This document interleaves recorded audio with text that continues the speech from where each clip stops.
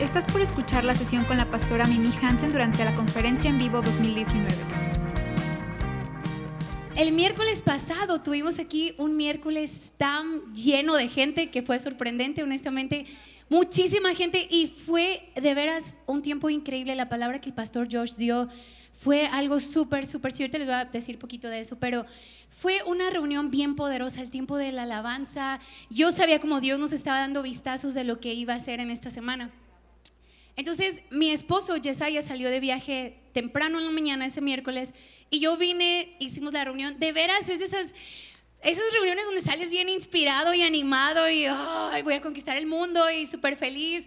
Me fui bien tarde de aquí, súper tarde, ya casi pago guardería ya porque voy por Sawyer ya al final, es el último niño ahí solito jugando fútbol cada vez, ¿verdad? Pero me fui, llego a mi casa y todo, y donde yo vivo es un lugar seguro, pero la calle donde yo vivo no hay vecinos. Solo hay un vecino enfrente, no lo conozco y tengo 2 años viviendo ahí. No me juzguen, no lo conozco. Y luego hay otro vecino, es un amigo, pero casi nos vemos porque trabaja todo el día. Pero no hay vecinos y todo está en las casas solas, bien grandes las casas, pero bien solas y todo. Entonces yo llego en la noche en mi carro, bajo a mi hijo, está oscura mi cochera, todo está oscuro. Y los que han ido a mi casa, hay como una ventana enorme, pero es así como puerta-ventana, ¿no?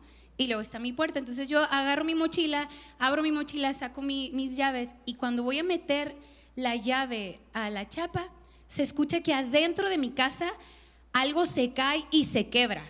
Pero así, o sea, como un jarrón así grandote. Yo no tengo jarrones, pero fue horrible el golpe. Y Sawyer grita: ¡mi papi ya llegó! Y yo dije, no. Y la verdad, lo único que hice fue agarrar a mi hijo.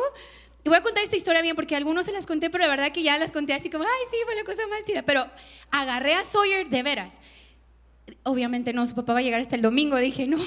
Ay, y de veras, me quedé quieta y escucho como que se mueve, como que yo pensé, algo se quebró y como que alguien caminó entre los vidrios. Entonces dije, hay alguien adentro de mi casa. Hay alguien dentro de mi casa. Entonces solo agarro a Sawyer y dije, me subo al carro, pero de aquí que lo subo a él, me subo a mí, van a salir y me van a agarrar. Entonces lo único que hice fue agarrar a Sawyer y corrí hacia a la casa club que estaba de mi casa como de aquí a allá, lo vi, y corrí para allá con él. Y Sawyer, ¿hay alguien en la casa? Y yo, sí, hay alguien en la casa, corre. O sea, mi hijo tiene 4 años, yo súper histérica. Y fue la cosa más intensa, de veras. Estoy sola, es Semana Santa. Los 2 vecinos que hay obviamente están de vacaciones. Estoy sola, totalmente sola. Y llego a la casa club de veras y me siento en una banquetita y estoy temblando así. ¿Qué hago? Y yo dije, voy a hablarle a mi mamá. Mi mamá sí, ella le vale, ella pelea contra todos, pero ella está de vacaciones. Entonces dije, le hablo a Pastor Diego. Pero luego dije, no, en lo que le hablo y él va, ya llegaron por mí y me llevaron.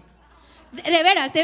Estoy sentada, perdón, de veras, no estoy exagerando, pero estoy sentada y escucho una voz que me dice: vienen por ti y te van a quitar a Sawyer. En buena onda. Sí estoy un poco loca, pero, o sea, escuché, de veras, nunca en mi vida había sido eso. Vienen por ti, van a quitarte tu hijo. Vienen por ti, van a quitarte tu hijo. Yo ya me veía, la verdad, ya en una casa comiendo bolillos duros por un mes, no sé, con los ojos vendados, no sé, no, de veras. Hay quien aquí no tiene así la mente que ya fue y vino y, o sea, de veras. O sea, yo estaba en shock, estaba como, ¿qué va a pasar? Y vienen por mí, y eso era lo primero, vienen por mí, y me agarró un pánico. Me han dado 2 ataques de pánico en mi vida, y empecé a sentir las manos cuando ya se te hormiguean, y dije, no me puede dar, o sea, aquí está mi hijo, no me puede dar, y así, estoy sola. De veras, fue súper intenso. Yo creo que fue como 1 minuto, pero para mí se sintió como, no sé, 1 mes, ¿verdad? Soy súper exagerada, pero fue horrible, de veras, horrible.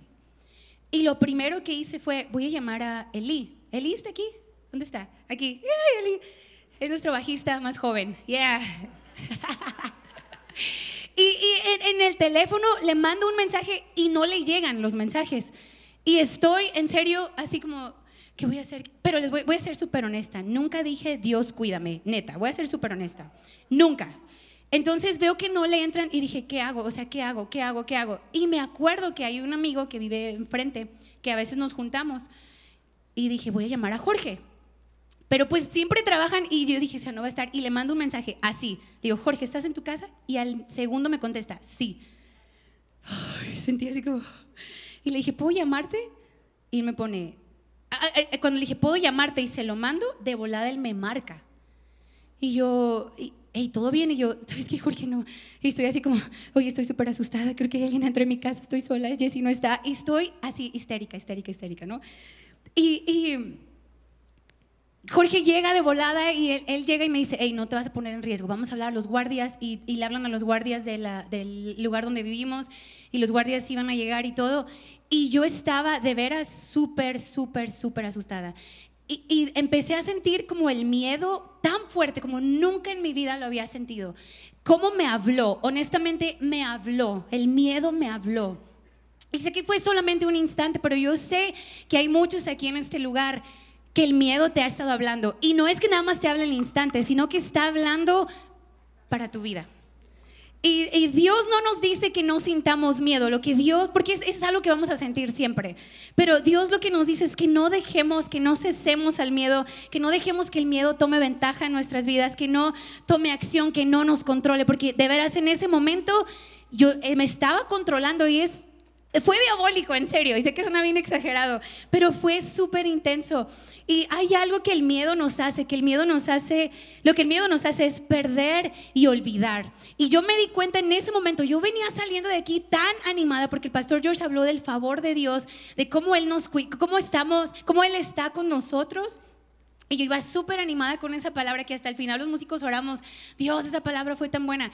Y en ese momento, la verdad, amigos, a mí se me olvidó todo.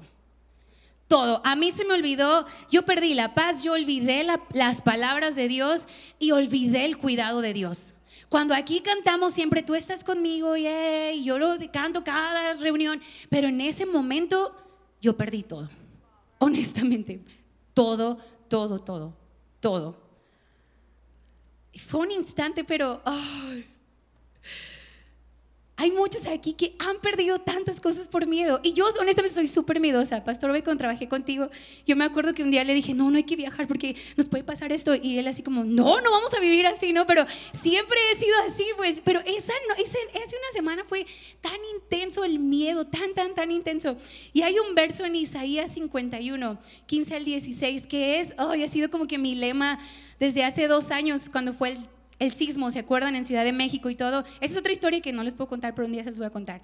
Pero igual vi el cuidado de Dios tan grande. Y este verso se los voy a leer, es Isaías 51, 15 al 16, que dice: pues yo soy el Señor tu Dios, que agito el mar haciendo que rujan las olas. Mi nombre es Señor de los ejércitos celestiales, y he puesto mis palabras en tu boca. Y esta frase que sigue me ha cambiado la vida, y dice: y te he escondido a salvo dentro de mi mano.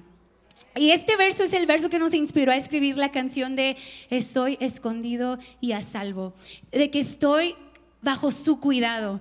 Y de veras, ese día yo no lo sentí, la verdad. O sea, en ese momento yo sola no lo sentí. Pero recuerdo que cuando llega Jorge y todo, y llega el guardia y todo, y súper lindo, Jorge me dice: hey, no te vas a exponer, ¿va? Vamos a dejar que él vaya. Y luego él me dice: ni yo me voy a exponer, que él vaya, ¿no? Eso dijo Eli, te lo juro.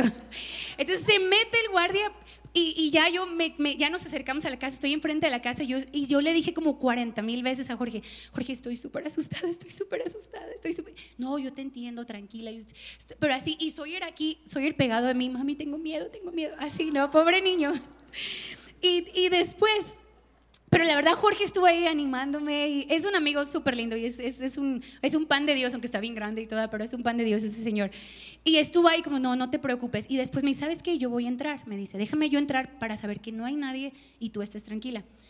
Y dije: ok. Y en cuanto él se va, de veras, venía de la casa club otro carro. Y en mi mente fue: ya se salió, se brincó la pared, agarró su carro de allá y ahí viene por mí. Me va a agarrar por acá, de veras, en serio. Vienen por mí y empecé, de veras, sé que suena ridículo, pero es la verdad, no estoy mintiendo. Y estuve así, de veras, temblando. Ya me conocí, las manos me sudan, los pies empiezo a temblar. Y nunca dije: Dios me cuida. Estoy confesando eso. Entonces después Jorge entra y todo. Y es súper chistoso porque él revisó closets, baños, todo, patio, todo revisó. Me dijo, hey, no hay nadie, quiero que entres, entra con nosotros, revisa para que estés tranquila y todo, ¿no? Entonces yo le dije, oye, pero no hay nada quebrado adentro, hay algo adentro. ¿Qué quebraron? Me dice, no hay nada quebrado. Y luego me dice, pero hay un juguete que está tirado y tiene muchas piezas rojas. Entonces, pues yo pensé, bueno, no sé qué será, ¿verdad? Pastora, ¿sabe qué son, verdad? Entonces yo estoy como en shock de, pues no sé qué pasó. Y ya el guardia, señora, lo que necesite, estamos para cuidarla, bla, y Jorge súper amable y todo. Se van y yo estoy así, gracias. Y ya tenía un poco de paz, ¿no? Pero me sentí cuidada, la verdad. Después dije, de veras Dios me cuidó. O sea, Dios usó a Jorge, Dios usó a este guardia para cuidarme, ¿no? Entonces, de pronto, ellos salen y yo estoy como ya tranquila, cierro la puerta y en eso el juguete de mi hijo empieza a dar vueltas, solo. Y mi hijo, ay, mi juguete está loquito, empieza a decir, ustedes lo conocen, mami. Y voy y estoy como, ¿qué pasó? Y estas cosas...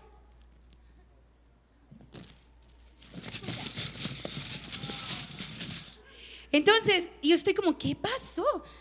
Y bueno, agarro mi maleta y la dejo sobre la mesa y empieza a pitar algo adentro de mi maleta. Entonces, cuando abro mi maleta, mi hijo dejó el control de ese carro en mi mochila. Entonces, cuando yo llego a mi casa y voy a sacar mis llaves, yo activé el control. Entonces, mi hijo dejó su góndola en la mesa y la cosa esa se cae y es un relajo y se escuchó que se siguió moviendo porque el carro siguió caminando y le pegó hasta mi cortina, porque lo que me asustó es que yo vi que la cortina se movió.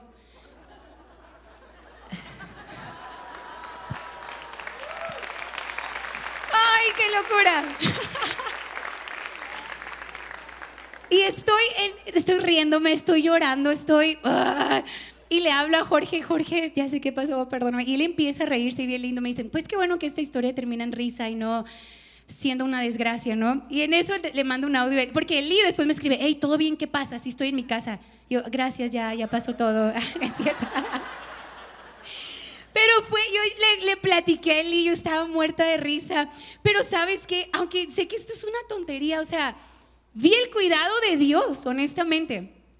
Y yo estuve rodeada ya después que todo pasó, fue como, no manches, o sea, fue un instante, pero sé que hay gente que honestamente así es su vida, es miedo toda la vida. Cada decisión que, si hoy voy a llevar a los hijos a la escuela, ojalá y no vaya a haber un ataque terrorista y les vaya a pasar algo. La verdad, sé que a veces vivimos así, porque honestamente sí vivimos en un mundo todo quebrado, vivimos en un mundo lastimado, donde la gente se lastima entre sí, donde hay gente mala, sí es cierto. Estamos rodeados de temor, rodeados de malas noticias, pero de algo que estoy bien segura es que estamos rodeados de la presencia de Dios también, ¿no? Entonces, o sea, Él realmente nos cuida y tenemos que empezar a caminar con esa confianza, como dice la canción de Bailando sobre las aguas, que Él va delante de mí, Él va adentro de mí, Él va debajo sosteniéndome, Él va detrás cubriendo mi espalda, Él va arriba de mí, Él me rodea con su presencia.